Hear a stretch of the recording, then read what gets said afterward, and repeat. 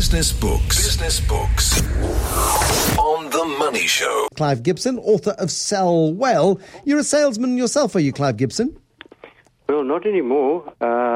Good evening to you, Bruce. I sold my own business, as it were, so I have been a salesman, but not anymore. No, but I think once a salesman, always a salesman. Clive, come on, I bet you find things to sell all the time, whether it be second-hand clothing, whatever it might be. It's either in your DNA or it isn't, is it? Well, you know, the truth is that whenever you're trying to convince somebody, forget about what it is you're convincing them about, you're selling your idea, actually. Correct. So, yeah, you're always a salesman. Everybody's a salesman. No, but that's the point, isn't it? And I'm so glad you make that point, because it is about, we kind of look at, you go into a retail outlet or you go to a restaurant and you feel like you're being sold. Absolutely, most of our interactions are in some way or another a sales process. You propose marriage to your spouse, you're selling yourself. Whatever it might be, there is a sales job going on if you dig deep enough. Certainly, if you're trying to convince somebody about some new idea or different idea, you're selling that idea, so you're selling. Now, give me a sense of, are salespeople made or are they born? You know, I think it's a bit of both. Some people who decide to go into sales, when I say go into sales, they've tried their hand at other things and they've decided, well, I'm going to try sales. If they go for it and they do it properly and they do it well, they will succeed.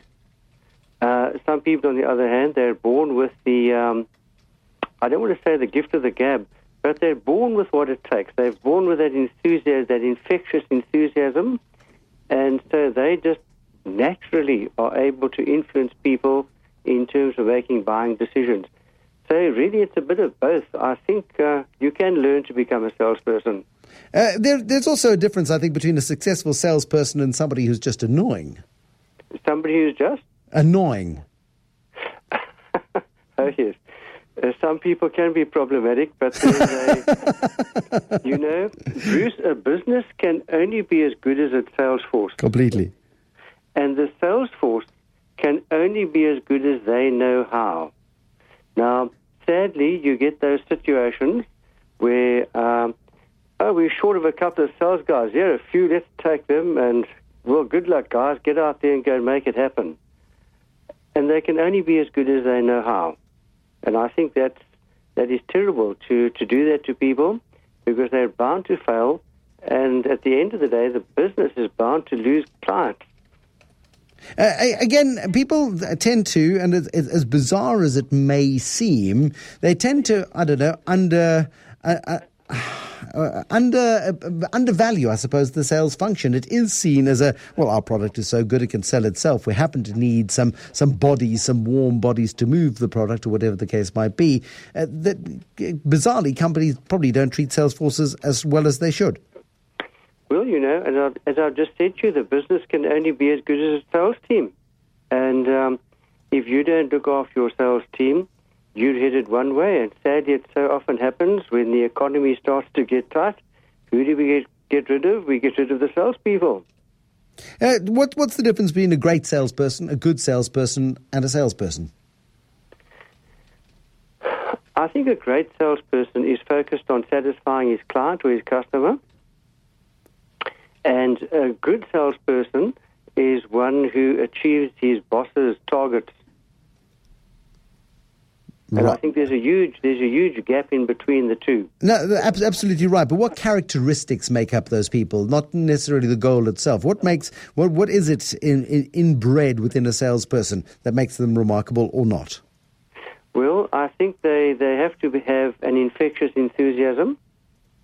They have to know and understand their product, and they have to know and understand their client's needs and match the two together, and using that infectious enthusiasm.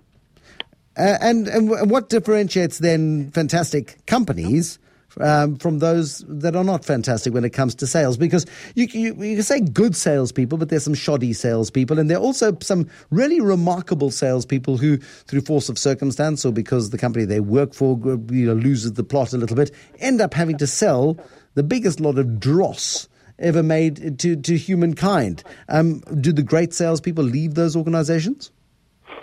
It's very difficult to say yes or no. If they're doing well, let's say they're selling fresh air, and they're doing well, and they really are successful at selling fresh air, why would they change? But on the other hand, depending on the management of the organization, we believe in management that people leave managers and not companies. And so if you have bad management of the sales force, people could leave or would leave. Why would they stay?